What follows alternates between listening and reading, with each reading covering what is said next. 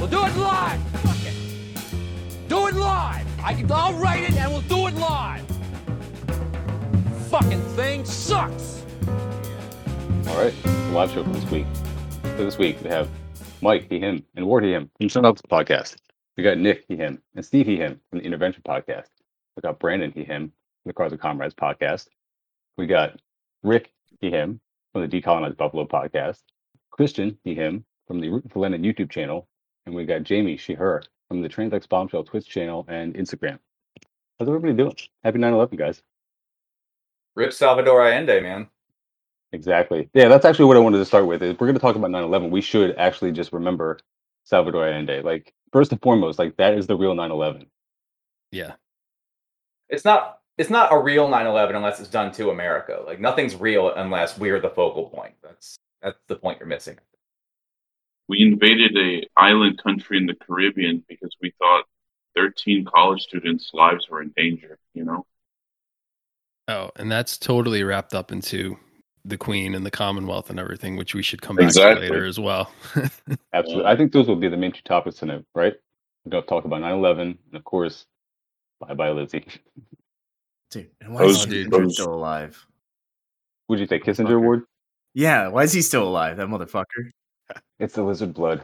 I mean, so what are everybody's thoughts, I guess, on the American 9/11, of course? Like, that's the big thing. We were talking about it a little bit before we actually started the recording, and it's like, I have mixed thoughts on what it could have been and like how involved the American government was, but there's literally nothing that you could put past the American government in my eyes. Like you could describe any level of conspiracy and I would believe that they had the capability. Whether or not that actually happened is an entirely different story, but what do you get, Nick? Yeah, so I mean, because I've gone down the rabbit hole before as well, like trying to determine whether it's an inside job, as we all have, right? And I guess at the end of the day, why I stopped trying to do that as much is because I guess where I come from with it is whether they did it or they didn't do it, they got what they wanted, you know, which was, you know, the patriotism, the manufacturing of consent for, you know, the war on terror, just another forever war. So, you know, whether they did it or not, they got what they wanted at the end of the day. And here we are. So, I mean, and I'm not like, it's fun to go down those rabbit holes, but I guess just at the end of the day, with the most evil empire in the world, like, again, the outcome is still the same, no matter which way it goes from the onset. Yeah, it's not like people are rising up against the government if they suddenly decided that it was an inside job. It's like nothing actually changes. And I think that's actually a good take from Matt Crispin, because he did some episodes about conspiracy theories in general. It's like there's literally no information that you could present to everyone that would cause some kind of spontaneous uprising. So what is the point? What is the point of all these conspiracy theories at the end of the day? What you really need is just mass class consciousness. That's the more important aspect of it. But, I don't know. Anybody else have any thoughts? Not to derail it too far, but it just coming from a project manager background and knowing how impossible it is to get 5 or 10 people to coordinate on one single project, just the amount of coordination that would have to be undertaken for some kind of conspiracy to actually be, you know, factual is just it just doesn't add up. If anybody's even tried to organize people to do a board game night, you know, just about how impossible it is to get people to agree on things. So I don't know.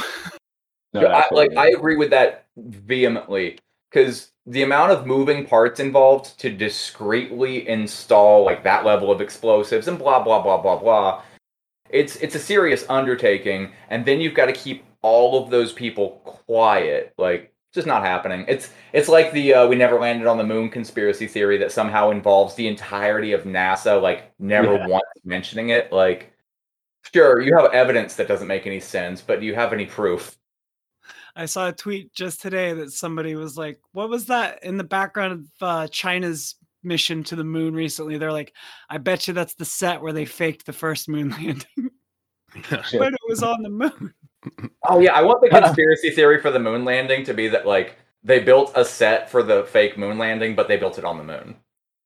That would actually be perfect. We've just always been on the moon. That's the conspiracy. Yeah, they just over budgeted, so they're just like, okay, hey, got a few $1,000s left. We're just gonna make a whole set on the moon. Woo, it's okay. If we don't spend it, we're not getting it next year.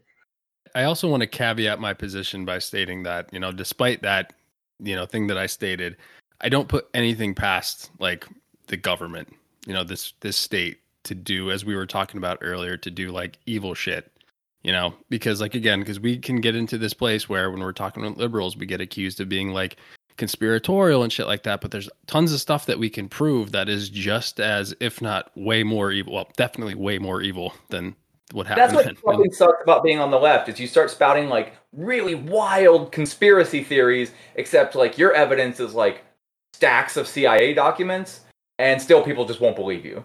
Yeah. I mean, in the case of like human life, for example, like in my native Ethiopia, like the dictatorship, well, there's a new one, but that pretends to be anti-Western, anti-imperialist, but it's a fraud. It's like Turkey when they have their, monthly showdowns with America or the West diplomatically, but they still serve U.S. imperialism in Syria.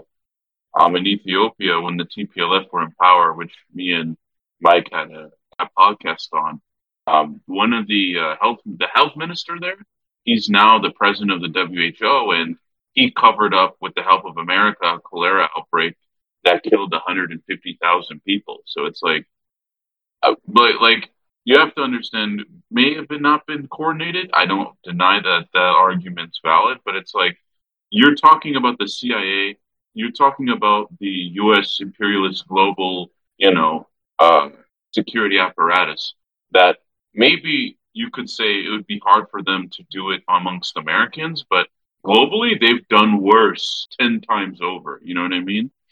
Like, it was only exposed when he was running for president, and it was mostly Western and American PR firms like that went into PR overdrive trying to defend it, saying, oh, it was a cause of waterborne diarrhea, blah, blah, blah.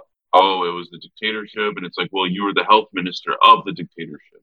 And now you're running for the UN, after you were released in 2015 for almost 5 years, you didn't say anything. You know what I mean? So it's like, it's been completely put under the fucking, curtain. So it's like, oh my God, like, even if there was a 9/11 it was done by the government, it still wouldn't even come close to what the CIA or the US does globally. Like, there's a meme on the internet, if you saw, there's like a picture of the Twin Towers, and they said like it's like once every month, every year. Mm-hmm. It's really like a reference to the death toll of the civilians of Iraq, 1.5 million, meaning that we would have to have a 9/11 every month, every year for 23 years straight. I think it is something like, it's like one of those things. Yeah. Ricky had something? Yeah. Yeah, so we have to remember that I do agree that the government, conspiracy theories is based on assumptions and maybe some facts or some evidence, right? And so we have to think about just like recently, the U.S. government denied they had a bio warfare labs in Ukraine, and then later on it came out they had bio labs in Ukraine, right? So when it comes to the same thing with the death of Osama, like they're saying like the Navy SEALs killed Osama. The next thing you know, the Navy SEAls that killed Osama magically died in Afghanistan, right? And then later on, some Navy SEAL that came out like months later saying, "Oh, I was there when I killed Osama, but I thought you died." Some weird shit going on. So I have my own personal stories of cover-ups I have seen while I was in the Army. Right, I don't like talking about public. We can talk about it in private, but 100%, these things do get covered up and they never get spoken about ever again. I do believe, in my opinion, that the government had some say or some intelligence on 9/11. It has to be. There has to be, right? And it might take a lot of people, but when you work with military people or with CIA, they know how to keep quiet, right? That's their job. Right, it's intelligence, and just like the stuff that I've seen, when I was overseas, I know people. I mean, like I'm surprised. I Googled this stuff that I saw. It's nowhere on the news, but I saw it with my own eyes. Right, so it should happen like that. So I think, in my point of view, the U.S. government were involved in 9/11. So it's my own opinion. Yeah, thank you. Word, let me go with you, and then Brandon has something as well. Yeah, I'm willing to accept the highest level conspiracy theory that says like, oh, the U.S. government did absolutely everything. Because dude. like, we did how many episodes on Gladio, and we sounded insane the entire time. So We're nowhere like, near done. Like we're just getting started. yeah, so like, even if somebody's telling me like, yeah, like they planted all the explosives in Building 7, you know, the one that wasn't hit by the plane, I'm willing to accept that. Like, absolutely. And especially like knowing the kind of people, like the studies that come out, like the kind of people that get selected for intelligence agencies, like they're all like highly religious, like conservative, like obey orders, love strict guidelines, don't question authority. Like they're perfect for this type of shit. But I do want to say that when you talk about this stuff, you sound crazy. 'Cause the stuff that I saw, I tell people, a lot of people just, like they just push me aside, like, oh, you're crazy. Show me a news article or show me this. I'll tell them I can't, but I was there. I saw it. I saw the paperwork, right? And that's the problem we have is it's to prove these things that, we it's just hard to prove, So yeah.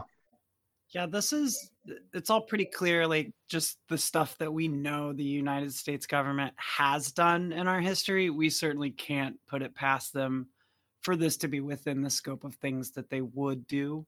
So I do want to say that I don't rule it out that they may have had more involvement than what anyone knows, but I also kind of just think a lot of it ends up being like ignorance or miscalculation or just flat out lack of ability.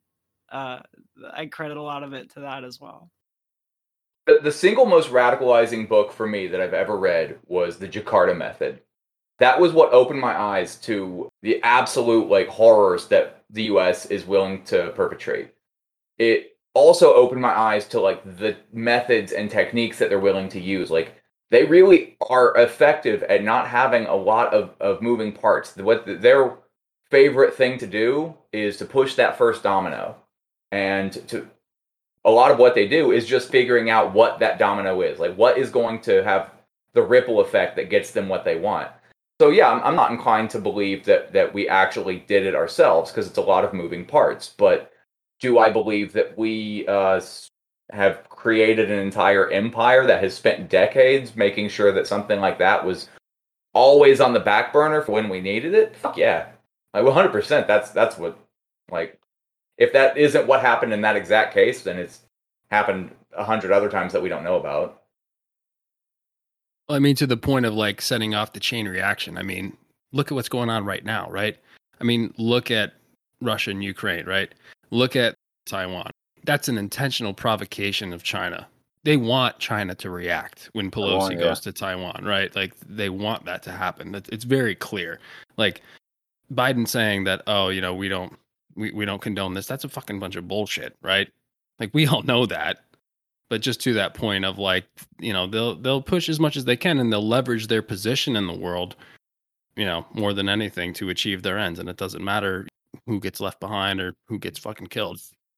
It's the I'm not touching you approach to world diplomacy. Like just put your index finger like a half an inch away from someone's nose, and then when they hit you, you can claim innocence.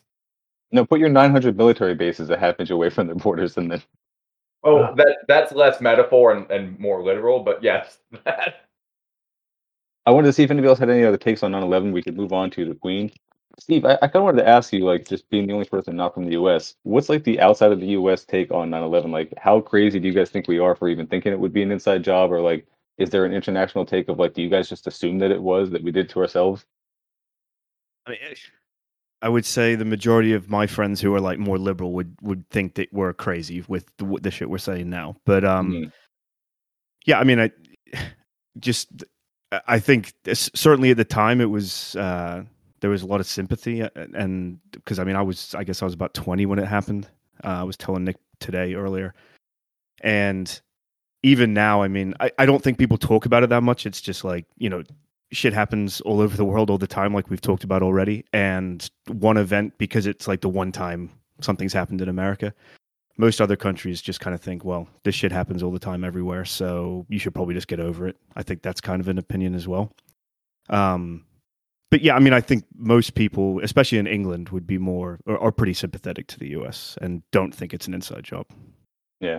Yeah, I mean, I definitely would be willing to entertain the entire possibility that it just happened as planned and it literally was just a result of the US fucking around for decade after decade and then finally finding out. Like, that is entirely possible. And I also realized right after I said that, Steve, that Christian is also not from the US, and I just forgot about it because he doesn't have his video on. But Christian, do you have any other take on 9/11 before we move on to the Queen?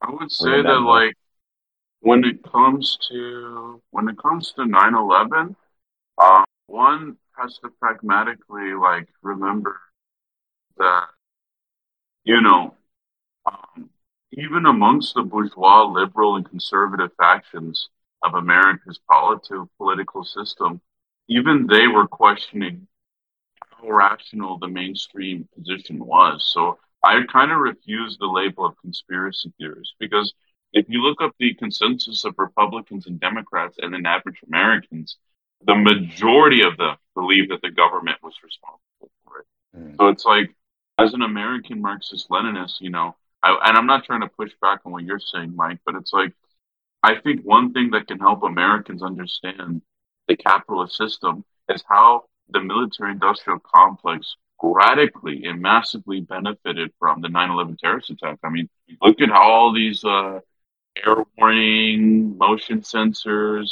I mean, like the boomerang, there's a special system that detects bullets coming from different directions. That's R&D money, research and development money, came right after 9/11, you know? Like in South Africa, for example, their economy jumped by 10% because they were selling weapons to the United States, all these fancy smancy weapon systems. So it's like, there's like a profit almost to 9/11, you know? So that's why I think it was, in fact, a controlled event just to justify, you know, U.S. imperialist aggression. Not even almost, man. That's got to be one of the most profitable events in capitalist history. Oh, yeah. I mean, the military-industrial complex made $1 trillion since 2003, you know?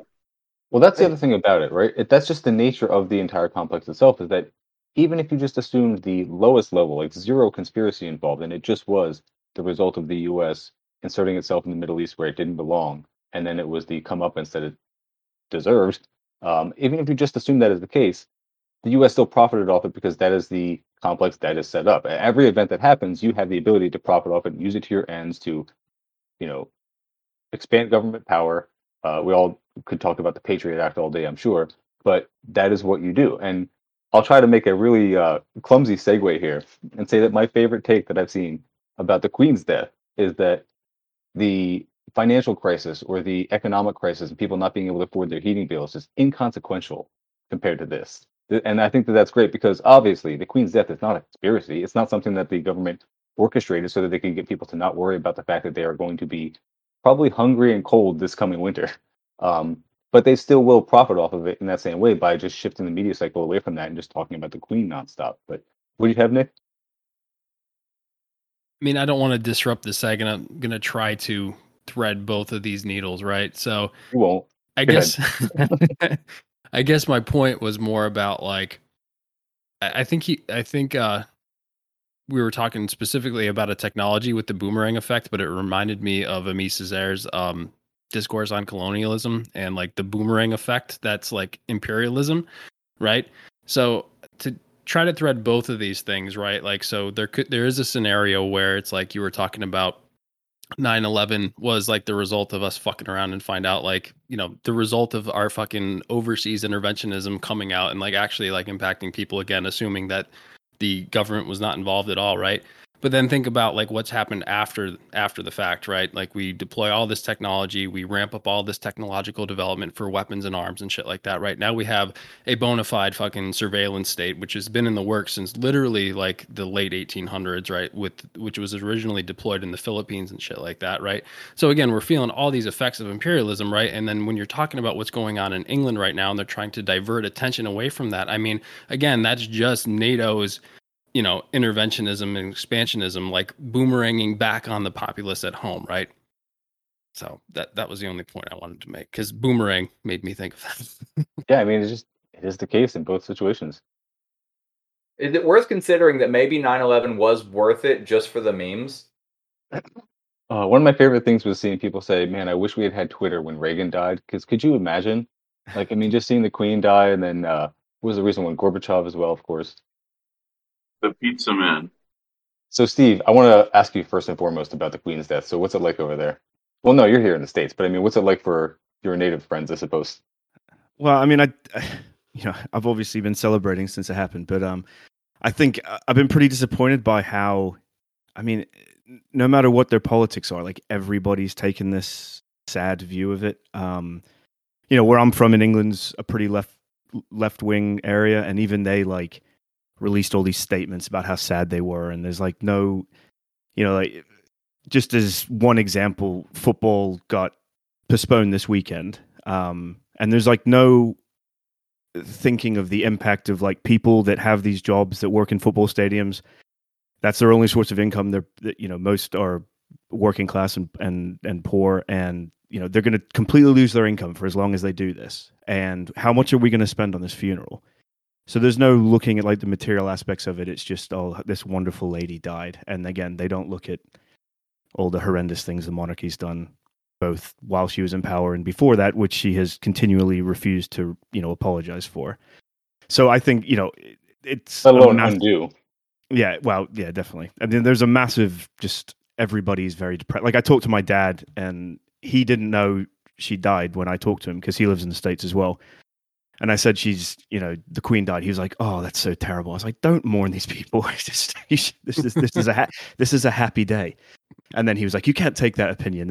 And then I kind of explained what I just did. And he goes, oh, that's actually quite a good point. So, but yeah, I mean, everybody is, I know 3 people that have met the Queen, one of which is my mother, and just not like spoken to her, but just been in her presence or whatever.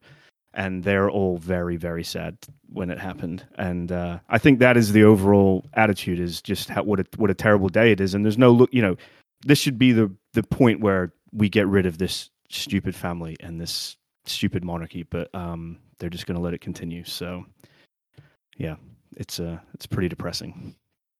Maybe it's time to get the IRA back together, boys. Well, I think the good things are going to come out of this is like Scotland will probably get independence now. Hopefully, Ireland will become unified. Those are the potential good things. Could I ask Steve something? Is that okay? Sorry to interrupt. Yeah, of course. So, Steve, I've read a lot about, I guess, the Irish unification movement, a lot on the IRA, and I actually researched a lot on the splits in the Republican movement. But one thing I've noticed that whether that's the INLA, IRA, IPLO, a lot of them are kind of celebratory about Britain no longer being a Brexit because they see Irish unification more possible. And that it clicked in my mind when you mentioned Scottish independence. So do you think that, that could also affect the Irish situation now with the death of the Queen? Like, do you think they'll cause a surge of Irish nationalism? I know that the Queen was very against freeing, Bobby Sands and a lot of the hunger strikers. So I wanted to know your take on it. Yeah. I think definitely. I think Brexit was the first kind of catalyst for this.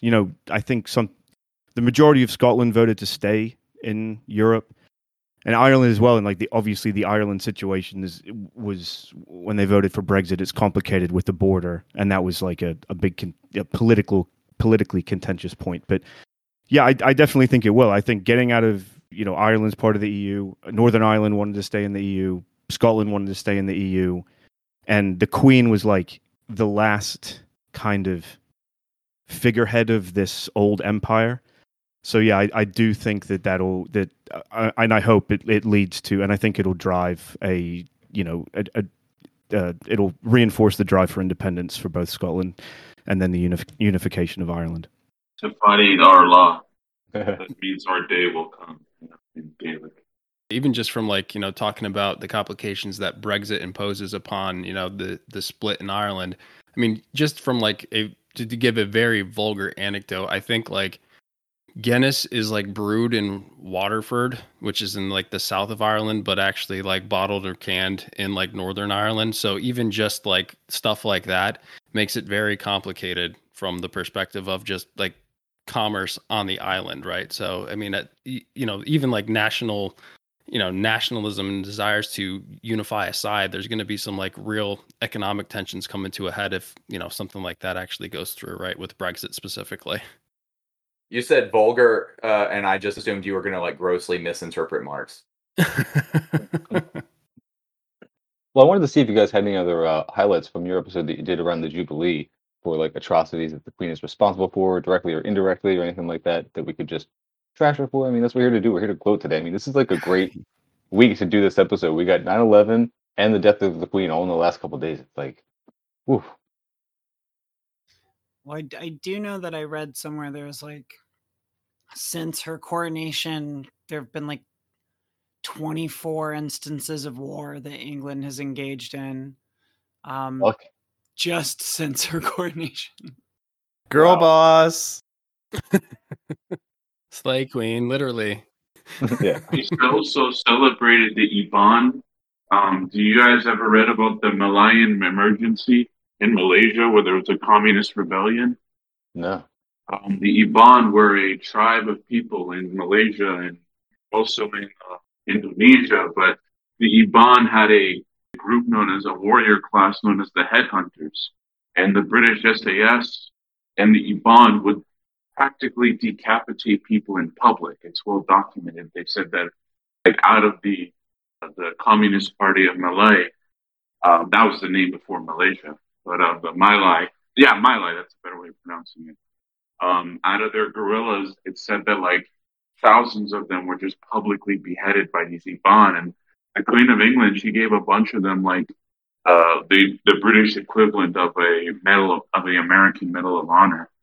So it's like she practically invoked or supported, I would argue, the the OG version of ISIS. So it's like, imagine how many innocent people were decapitated in front of people, and this woman supported it. So it's like, why should we even like cry about some Anglo journalist in Iraq when this woman has supported literal like savagery? And she was in her 20s when that happened. By the way, this is like the 50s, so she's like a young person. She's not some old decrepit person. She was enthusiastic when she supported them. So I just wanted to say that. Yeah, and then like 52 to, was it 60? She was in charge when they suppressed the Mau Mau revolution or rebellion in Kenya. Yeah. 75,000 Kenyans died in concentration camps, literally. Yep. And then there's also now I've got a book that I haven't read it all yet, but this historian did a lot of research to show how many documents both the monarchy and the government destroyed to cover all that up, and it's just now come out. Like, what was it, like 10 years ago, Nick? I think we talked about it. I think it was like 2012 when they uncovered all that. So, not only was, she monarch when all this happened, but she obviously knew about them destroying all these documents. And then there's lots of stories about when, because the empire was starting to end after the First World War, but it really basically completely ended during her reign. And there's lots of stories about the Foreign Office just getting rid of as many documents as they could about the atrocities the British had, done over the years. Sorry to interrupt. What you're referencing, it's known as Operation Legacy. Mm-hmm. And it actually ran from the 1950s into like the 1970s. And it was an active operation to clean the history of the British Empire, more or less. Yep. Yeah.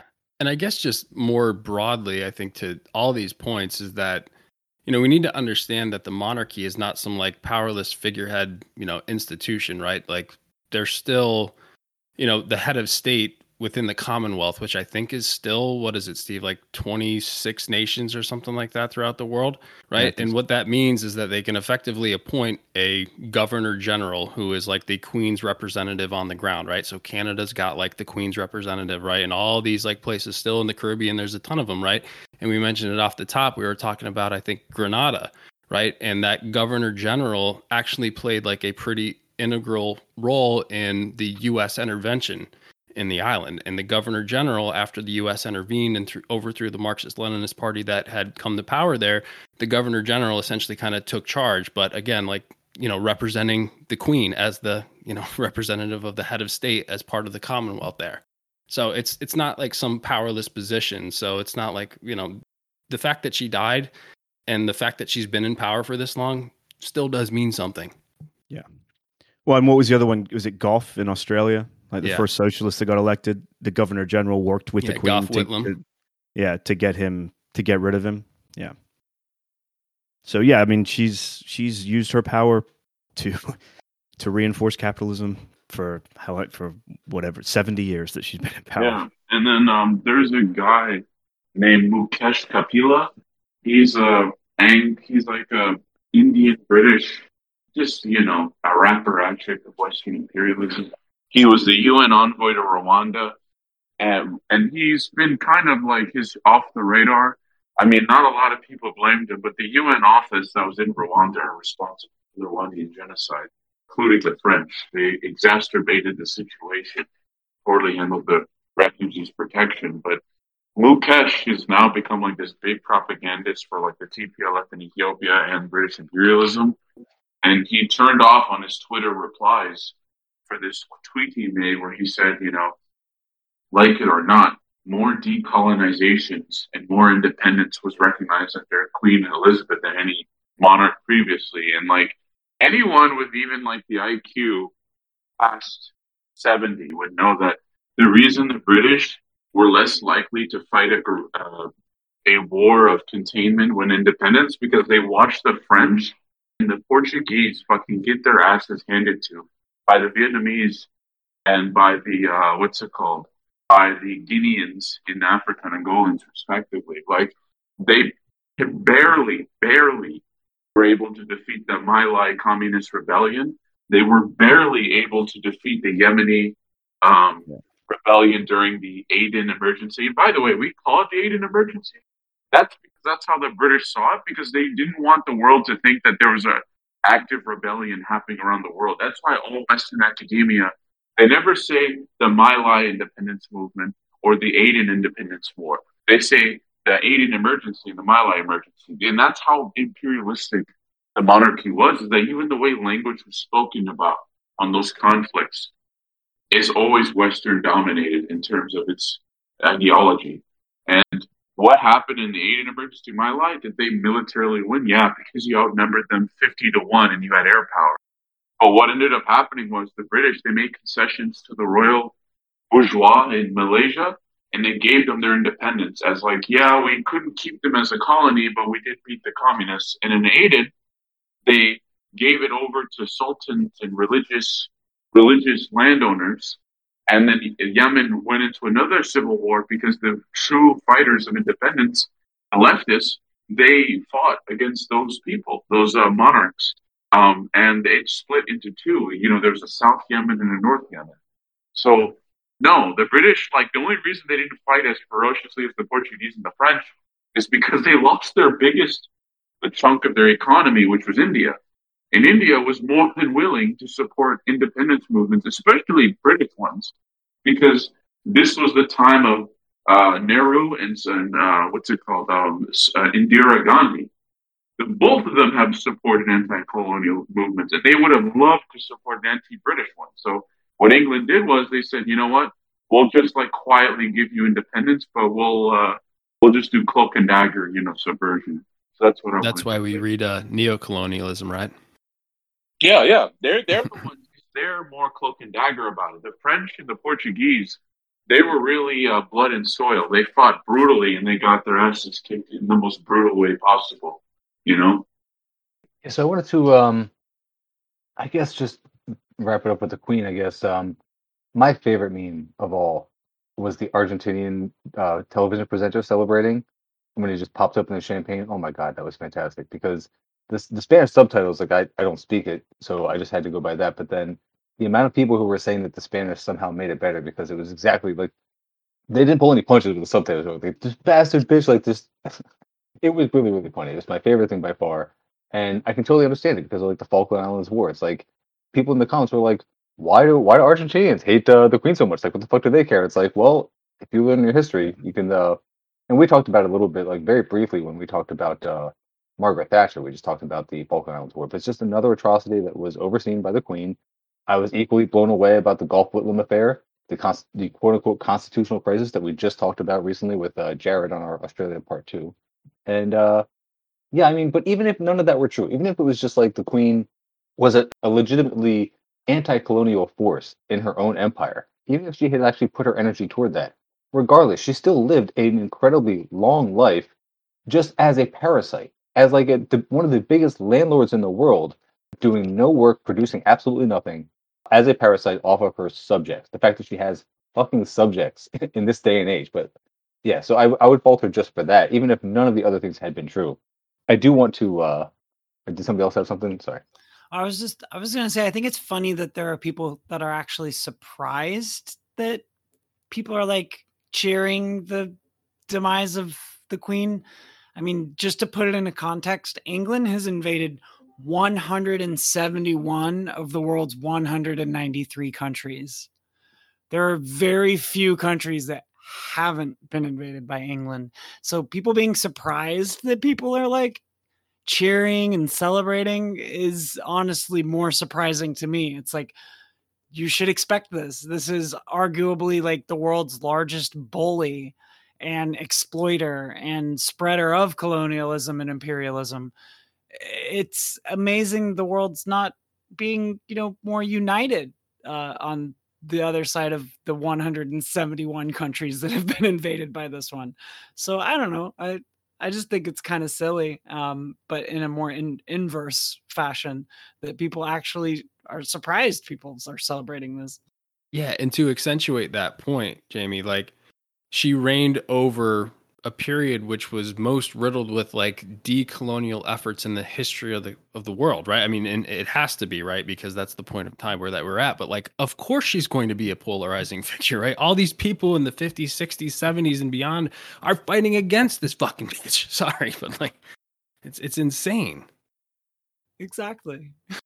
I guess my other point would be tying into what I said before about this person just living as a parasite for her entire life.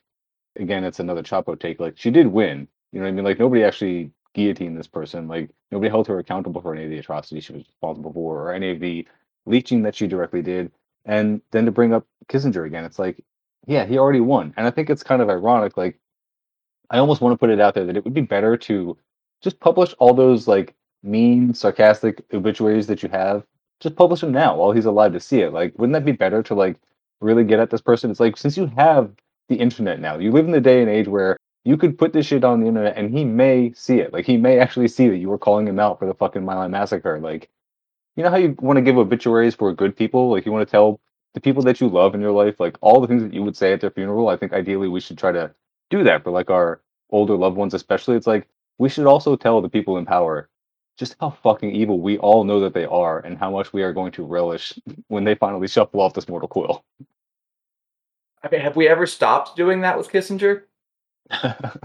True. I mean, Kissinger, it's been more easy to expose, and it's more accepted, like amongst even the center right. Like, if you remember Christopher Hitchens, who pretended to be a leftist in the '90s and then became a neocon near the end of his life, like it became like a part of the liberal Applicon to not like Kissinger because he's nasty or it's because he doesn't fit the liberal mold. But the problem is that when the liberals attack Kissinger, they attack him on very, very hollow grounds. You know what I mean? It's kind of like how they're anti-Vietnam War. It's not because it's inactive on imperialism. It's because it's a waste of resources. So, for example, Kissinger advocated for the bombing of Cambodia, and liberals don't like him because those bombings killed innocent people. They don't like him because the bombings still led to, like, at least I think about 4,000 to 5,000 pilots getting shot out of the sky, which they deserved, in my opinion, because they were bombing civilians. You know, like 500,000 Cambodians died, and I'm not trying to say. Some people use that as an excuse to defend Pol Pot. No, he was evil, but they single-handedly killed more people in that span of a couple of months than the people that died, you know, from the Vietnam War in general, like per capita. It was the deadliest place to be on earth because of those bombings. So it's like, you know, liberals don't care about that. They'd say, oh, he made American die, you know? You know what I also wanted to say earlier about 9/11, and I forgot to pitch in was, even if you wanted to be not conspiratorial in any way whatsoever, the fact that the U.S. was perfectly willing to let 3,000 people a day die of COVID should give you some indication as to what the U.S.'s priorities are, as to whether they actually care about civilians being killed. And that's not even an original take. That is literally just what every Marxist meme page worth their salt is posting today. It's like, yes, this is very fucking obvious. The U.S. is not going to give a flying fuck about you. They will happily sacrifice you and your loved ones' lives for profit if that opportunity is available. And it's like, yeah, I don't know if that sheds any light on people who we would consider normies who just believe the 9/11 story, but it should at least let you know that it's a possibility. You know what I mean? Even if the infrastructure is not there, even if the organizational ability is not there to orchestrate 9/11. Yeah, just to call it back to earlier, but I wanted to see if anybody else had any other topics. Otherwise, we might start to wrap it up. I know I had another thing that I kind of wanted to mention, but I wanted to see if Brad Left Dad's mic was working because we mentioned. Sorry, what's up? Sorry, did you want to talk about the thing that happened in PCUSA? Yeah, yeah. Do you have that link or that thing that we could talk about? Because I remember mentioning that earlier this week too. Yeah, yeah. You want me to send you the link by the PCUSA, like the party? Do you have it with you? Could you just like read some of it so we can get it on the audio for the listeners? I'm gonna read it, but I'm also gonna send it to you if there's one part you want to cover. I'm gonna post in the voice chat. Okay. Yeah. So, long story. Like this is just a summary. There's a lot of Angelo and the PCUSA. They've basically decided to break the law, and also like just act like a bunch of bread tubers back in the lefty poll days, where they just decided to dox, and just post people's full name and addresses online, and also defend rapists, just like any bread tuber, like Bosch. Um, and I'll cover the main paragraph here, and anyone who asks questions just ask me right now. By the way, I'm not representative. I am a member of a not three-party formation that is mentioned in this web article. These things I say are not their opinions. It's just I'm just extrapolating the information they left. So I'll just read the paragraph right now. And by the way, these are my own opinions, whatever takes I make in the next couple of minutes. Ever since our departure from the Party of Communist USA, members of our organization have been subject to continuous threats and harassment. Recently, this has culminated in one of our members being reported to their places of work, reported to the FBI, an FBI email address subscribed to our mailing list. Link for the People's School for Marxist-Leninist Studies meeting shared on 4chan to be rated. This was compounded by the CPUSA's willingness to conceal a alleged pedophile and rapist in their rank and file. And for the 4chan thing, we had a school on Marxist-Leninist Studies, and we had a person basically flash his ass. He was trying to also flash his dick, but we were able to kick him off. But that's the caliber of people they brought to raid our classes and whatnot. Sounds about right. Yeah, so which one do you guys want me to cover? It's very long, so there's workplace reporting, police reporting, FBI reporting, or the harassment. I already talked about the 4chan or the rapist. Which one do you think you guys, just so we have good time, should I cover? Do you guys want me to cover? Do the FBI reporting. I want to see why they would report people to the FBI or how the FBI was involved, if you could. All right, let me see. FBI. Does anyone know the phrase glowy? Yeah, that's usually the right wing. I feel like that's what the Zoomers. Is that a Zoomer thing? I always hear Zoomers use that phrase. I assume the name glowy comes from the fact that in an FBI jacket it glows like the letters. Mm-hmm. But I think that's where it's from. Okay, and a member or affiliate of PCUSA signed up the ACB, American Council of Bolsheviks. That's the three-party formation I'm affiliated with. Email list with the contact information of an FBI office in an attempt to expose the ACB to the FBI. And they show the FBI thing, they show the SMS and email and everything. They had to blur it out because they didn't want the email list to go out to anyone because you know how 4chaners and whatnot. Rick had a question. What's up, Rick? So it's PC USA. That's a new party. Is that like the Haas people, or what is that? No. You're thinking of CPI. That's a separate party. Okay. So PCUSA, I'll give you like a 30, 40-second lore explanation of the origin story of PCUSA. PCUSA is basically a party that split off from the CPUSA after a falling out of opinions by Angelo D'Angelo, who was in the Central Committee of CPUSA, and he built his own party up called the Party of Communist USA. Angelo has broken democratic centralism multiple times, and I was among the CPUSA. I mean, I was a member of the Central Committee of LYC, the League of Young Communists, and I was a member of the International Department. I was supposed to defend somebody on charges, and Angelo was like, "Well, we're not going to have any investigations, and we're going to defend the party." And then slowly, anyone who tried to fix the party was kicked out, and that's why I'm giving you the background on me. Like me, I was kicked out on the basis that I was part of a faction, but really that translated to is I was trying to inquire through the proper channels what was going on, and then there was so far two. I guess I would argue, like I would technically consider. I think ACB would be considered as a split group, but there were two groups. There's Communist Workers Platform based in their chapter in Florida, and then there's the American Council of Bolsheviks. And again, like I don't know their ideology. I don't know. I mean, it's not that I don't know their ideology. I don't know their praxis yet. So as a member and to just respect democratic centralism, I don't want to kind of dive deeper into ACB yet because I still want to respect democratic centralism. Yeah, this has happened twice. Actually, three times. There's another party called People's Revolutionary Party, PRP. They're also a split. So Angelo has witnessed his party fracture three times, and now they are down to about 20 people. Or no, 40 people out of 300 that they've just continuously lost because they don't know how to respect other people's point of view. But yeah, anyone else want to also ask me a question? Well, no, I wanted to see. I mean, this wasn't in any way related to the Caleb Malpin drama. This is like a totally separate issue. Oh yeah, right? yeah. So, Chris, do you know the candidate Chris Halali that got big a couple of months ago, last year?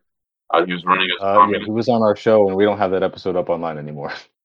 Yeah, basically, Halali, he was basically running he was actually responsible for the Florida club splitting off. He was their ringleader quietly. What Halali wanted to do was unseat Angelo and use the numbers that the Florida club had to vote him out. You know what I mean? And when that failed, he basically pretended to not know what they were, and he was like, fuck around and find out. You guys thought you could do a fast one. In reality, they were being completely ordered around and told by Halali himself. And gist of what happened was he tried to keep the leader of the Florida club in the party as a comrade in bad standing, which means it's like you sit in the timeout chair in a party, basically. They take your powers away. You're just sitting in the corner with your face in the wall wearing a dunce cap, basically. Just wait for the bad publicity to blow over, I guess. Like, yeah, and like, yo, he's back in the park. Oh, I removed your suspension. But the guy left and he started his own thing called CWP. And ACB, the thing about ACB that makes it different is that there were people in leadership that basically decided to branch off and do their own thing. And again, I'm part of it, so I don't want to speak on them and break democratic centralism, but that's the situation right now in the party, in their group, pre-party formation. Was there another question maybe about the rapist or that's the one that like, I thought people already knew, but I guess it's like even more. Well, I mean, yeah, you might as well cover that one too while we're at it. Oh, yeah. So there was a LGBT commission and a women's commission, and one of the LGBT commission members was a self-admitted rapist, and I don't know about the pedophilia part, but there was an accusation that this person had tried to have like a sexual relationship or tried to groom a underage member in PCUSA, and many members of the Women's Commission tried to ask them to leave, and Angelo like ferociously defended them to stay in the party. And they basically tried to use the homophobia card to they tried to pull a Kevin Spacey, basically Yeah. saying, hey, I'm gay. Like iDubbbz. Like he jumps on the ground and yells, "I'm gay," and it's fucked up because one, you're putting the groomer queer person pipeline myth on steroids when you do dumb shit like that, in my opinion. Yeah. And yeah, he just quietly left because people were not dealing with them, even with Angelo's threats. And that kind of made people less and less like Angelo. It's well known that like the party chair, Christian Beauvais, his dad is in the law enforcement. His dad is a member of the La Policia, and one of it is community outreach when it comes to like just keeping tabs on communities. So the fact that this guy's at the center of it, pushing Angelo to do all these kickings and removing people from the party, a lot of people have just commonly accepted that he's the wrecker, and that Angelo's just like a senile old man, trying to hold on to a party, trying to get some power that he didn't have in the CPUSA, and he's basically taken away any party member that gave a shit about that party. Like they dropped from nearly 300 people down to 40, and all of them were like me last year in 2021 during the summer, at just like, what's it called? We're like basically in a class with the phone on and then like kind of playing Halo and just pretending to be there so they can get the participation point. Like a lot of them just don't give a fuck. And some of them, and I don't mean this to be mean, when you hear their voice, they sound like they lack a lot of social interaction in their lives, you know what I mean? So Yeah. it's really like, I feel bad in a way. That's like kind of like their only conversation they have with people.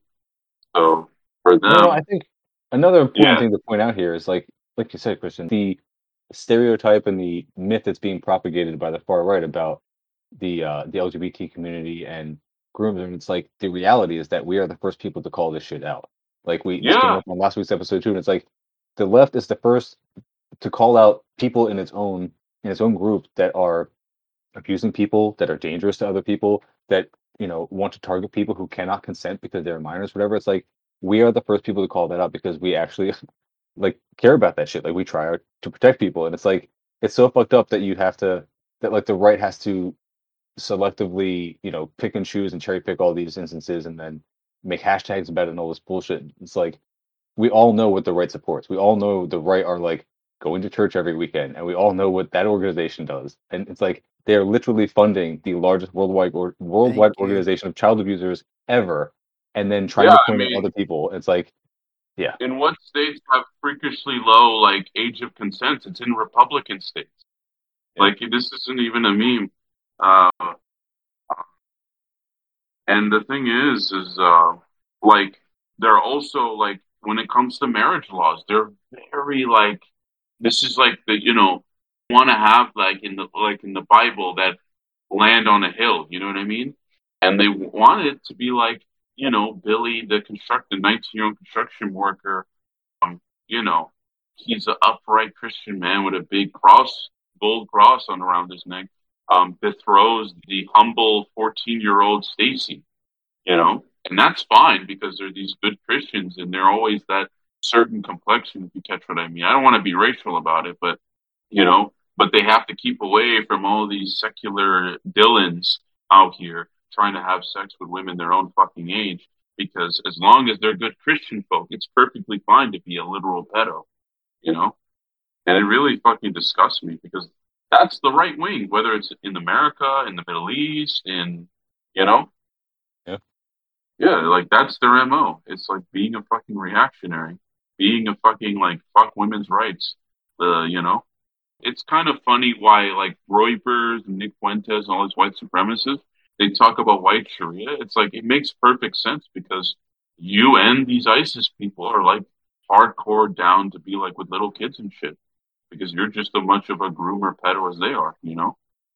I actually forgot about Nick Fuentes and the Groupers until you just mentioned him. Like I haven't thought about that guy in months, and it's making me realize like how far the media cycle has gone from that. But now that you say that, it's Oh, probably about time for them to make another appearance. I bet that they're going to be some kind of like viral thing involving them soon.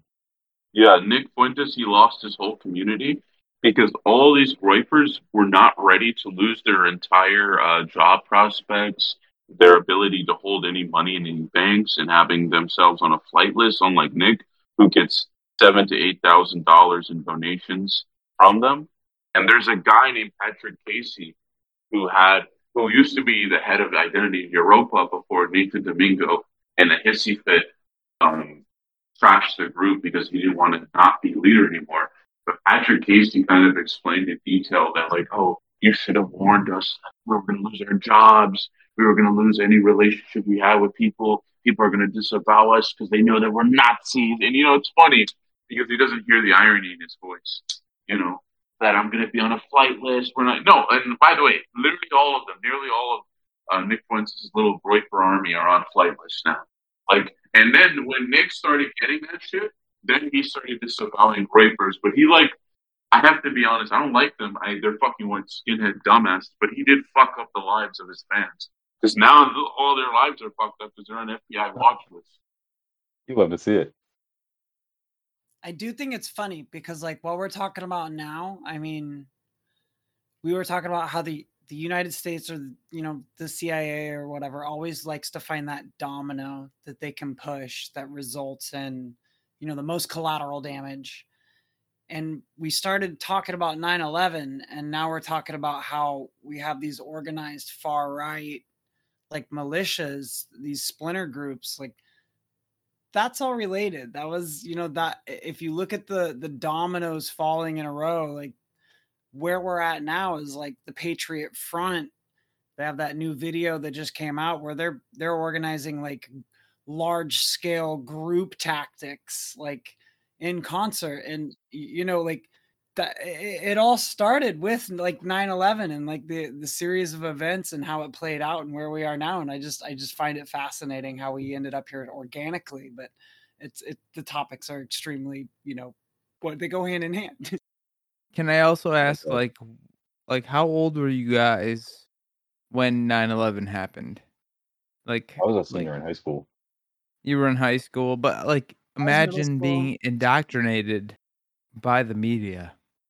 I cannot imagine that. I cannot imagine that living in America. It was wild to watch. I was in middle school. Imagine being indoctrinated by this, and we all were.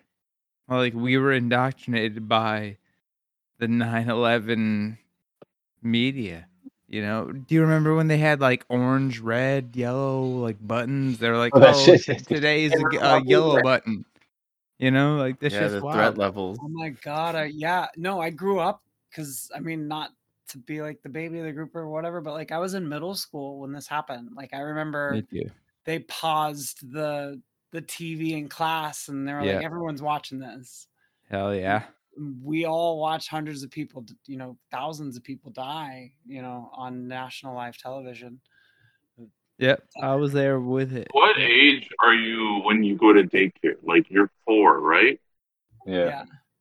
Yeah. So the closest thing that I remember, I guess, not in daycare or like somewhere around that time, where I was like in daycare, you're kind of like sitting down, like on a little crisscross applesauce, sit on the rug. They let you watch TV. I remember like the daycare attendant like telling me something like that. And like people crying, and I was a little kid and I got scared, but I didn't cry. I just was really weirded out, so I kept leaving the room to watch TV because these grown ass people are just making me sit in a room with them while they're crying.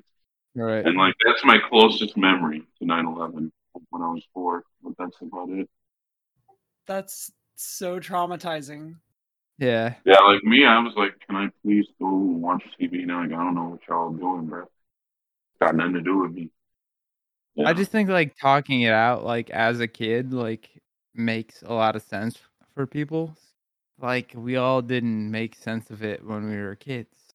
So everything's just supposed to be normal.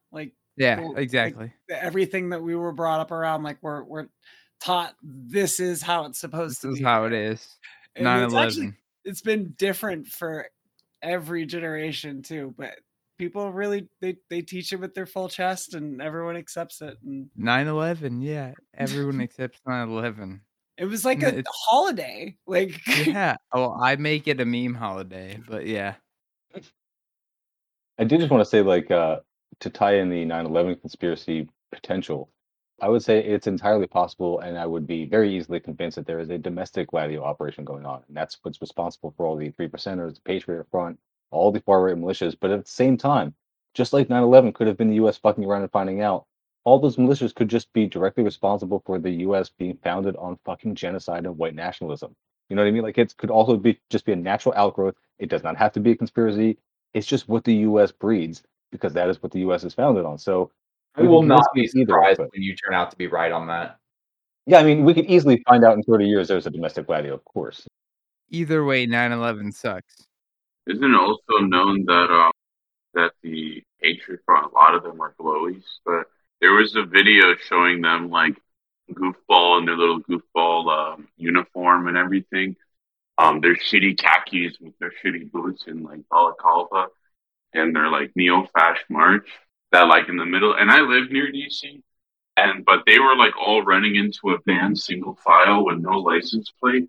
And knowing Capitol Police, it's like virtually it's impossible to drive in DC with an expired plate or expired inspection, let alone no plates. And you're moving in a loud crowd in single file, all uniform, like very vibrant red, white, and blue uniform. And the funny thing is also when some of them got arrested, they were doing what AOC did when she pretended to be arrested, where you put your hands back and you put your sleeves really low so you can't see the wrists of somebody to make it seem like they got arrested. But like some of them were just like directed by the cops to like they were pointed to go into the truck, and then they would get up, remove their hands from the back from the back of their waist, and run like there was not even handcuffs there. Like the one guy when he was recording it, like the guy just got straight up manhandled by one of the Capitol Police. So I'm not saying Patriot Front is bad. We shouldn't worry about them, but I wouldn't be surprised because you have to remember in COINTELPRO, literally the FBI worked with the KKK to do the Queensboro massacre.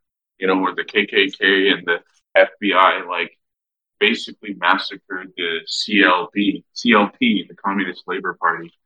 You know, when they were organizing workers in West Virginia, or I think it was either Alabama. I don't remember. Yeah. Well, I mean, we're at about an hour, so we should wrap it up, but it's good to know as any to end on. Yeah, I mean, that's kind of what I would like to tie it in together. It's just like none of these things have to be conspiracies. They could all just be natural outgrowths of the U.S. reaping what it has been sowing for a long time. But yeah, we can also just be happy that the U.S. is sowing its own destruction, because that's the only thing that can happen when you start with a contradictory society. You cannot have a society founded on the contradictions of capitalism, genocide, and white nationalism and have it last. It's just going to collapse. And this is what collapsing empires look like. It looks like them trying to start wars in every direction that they can, because that's profitable and it's the only way to sustain it. And 9/11 memes are okay. 9/11 memes are fucking hilarious, dude. As are the queen. I cannot wait to get back to it. Speaking of which, for I'll see those you guys on across the Instagram. pond, 11-9. Oh, yeah, 11/9, yeah. All right. Well, thank you guys so much for joining us. This was a great full house tonight. I really appreciate it. I will put everyone's links to all the social medias in the show notes, of course. And so please, everybody, check out everyone's social media. Thank you guys all again. Appreciate it. Later. comrades. Adios. Bye. Have a great night.